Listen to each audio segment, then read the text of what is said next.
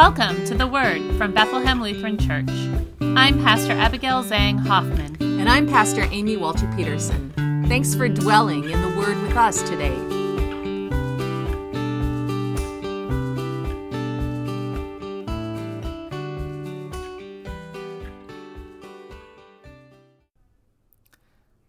The Holy Gospel according to Luke, the 13th chapter.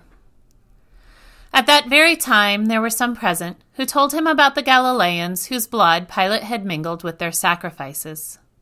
He asked them, "Do you think that because these Galileans suffered in this way, they were worse sinners than all other Galileans? No, I tell you, but unless you repent, you will all perish as they did. Or those 18 who were killed when the Tower of Siloam fell on them? Do you think that they were worse offenders than all the others living in Jerusalem? No, I tell you, but unless you repent, you will all perish just as they did." Then he told this parable. A man had a fig tree planted in his vineyard, and he came looking for fruit on it and found none. So he said to the gardener, "See here, for 3 years I have come looking for fruit on this fig tree, and still I find none. Cut it down. Why should it be wasting the soil?" He replied, "Sir, let it alone for 1 more year until I dig around it and put manure on it. If it bears fruit next year, well and good. But if not, you can cut it down." This is the gospel of the Lord.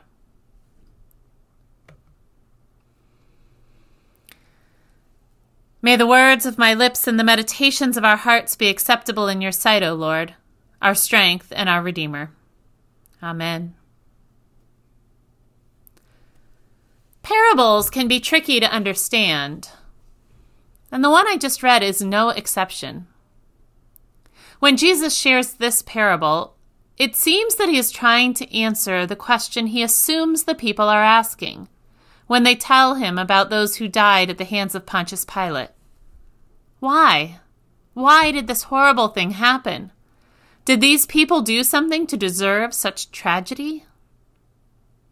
When tragedy strikes in our world today, that's not my first question.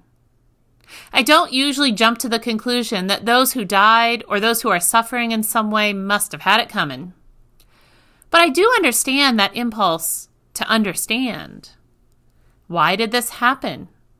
And who or what's responsible for it? And I think these questions come from a place of wanting to know how to prevent such senseless death and suffering in the future. How can I make sure the same thing won't happen to me or to the people I love? Jesus doesn't give an easy answer. Instead, Jesus tells us this parable about a fig tree that wasn't producing any figs. The landowner wants to chop it down. The gardener pleads to save it, to give it one last chance. Now notice that the fig tree in the parable had not died. It just wasn't producing. It wasn't bearing fruit. It wasn't doing what it was created to do. Likewise, Jesus doesn't want us to settle for just surviving or somehow managing to avoid that kind of catastrophe. Jesus doesn't want us to be physically alive, but not doing what we were created to do. We are created to bear fruit. Not figs, but rather those fruits of the Spirit that Paul talks about in his letter to the Galatians. Love, joy, peace, patience, kindness, generosity, faithfulness, gentleness, self-control. And what happens when we find that we are not bearing such fruit? Or what happens when the communities in which we live and work, like our church, our neighborhoods, our schools, our workplaces, our government, when they are not bearing such fruit? Then what should we do? Repent, Jesus says. Then he tells this parable to illustrate his point. But honestly, that leaves me even more confused, because how exactly is this a parable about repentance? The fig tree can't do much. It's a fig tree. It can't control whether or not it bears fruit. The man who planted the tree? He's ready to chop it down. Is that what repentance looks like? Getting rid of whatever is not producing? That sounds more like judgment than repentance to me. The only possibility left is the gardener. So I wonder, what if repentance looks like being the gardener in this parable? Repentance. We have a long history of understanding that word to mean something like turning around, a full 180-degree shift. But that gives the impression that repentance means doing the opposite of what we've been doing. And repentance isn't just a simple reversal, like from bad to good. Professor Matt Skinner from Luther Seminary describes repentance as being jolted into discovering a different reality.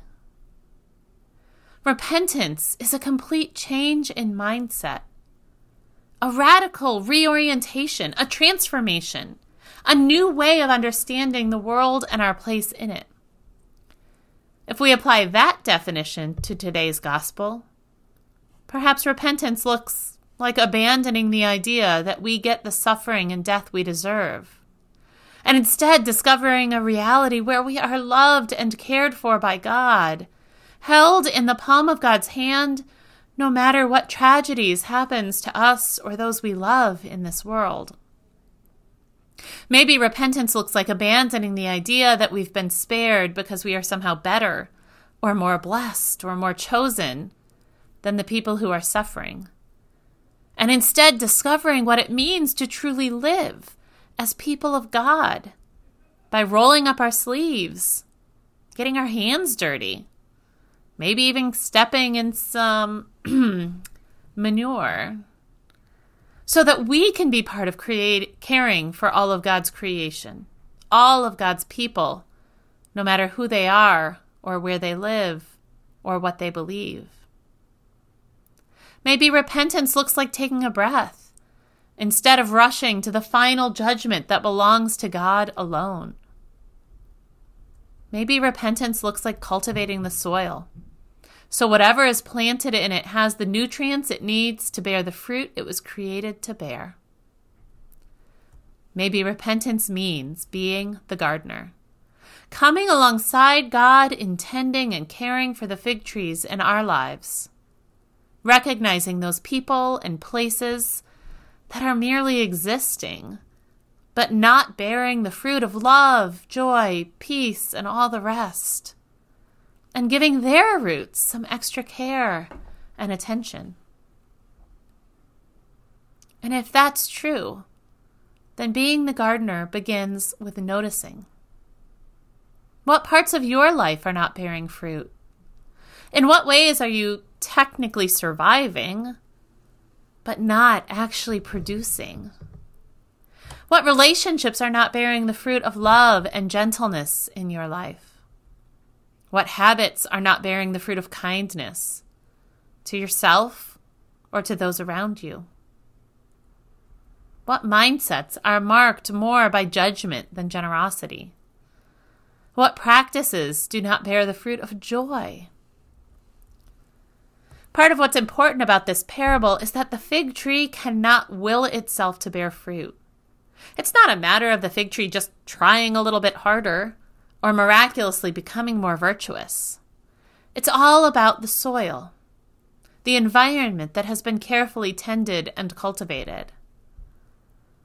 Likewise, we cannot be responsible for what bears fruit in our lives, in our relationship, or in this world. But we can cultivate the soil and tend to the plants that are on our plot of land. We don't just take an axe to those places or people that are not bearing fruit.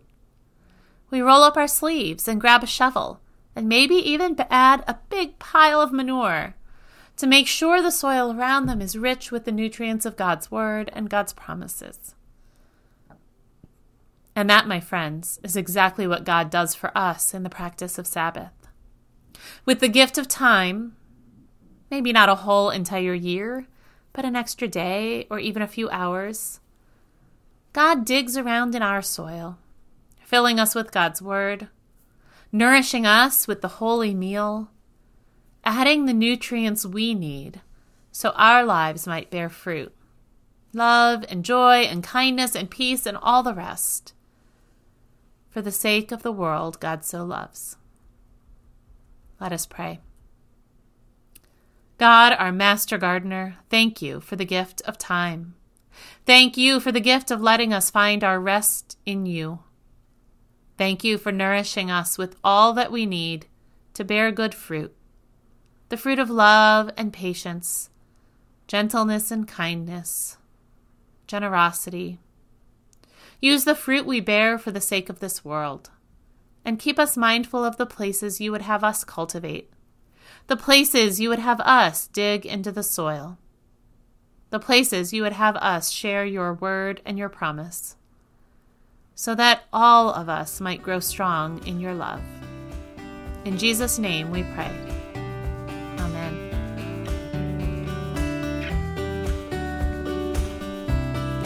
We hope you've been fed by the word this week. Don't miss an episode. Be sure to subscribe wherever you listen to podcasts. And share your feedback with us at theword@blcfairport.org. And if you'd like to learn more about Bethlehem Lutheran Church or support the ministry we share, including this podcast, please visit www.blcfairport.org.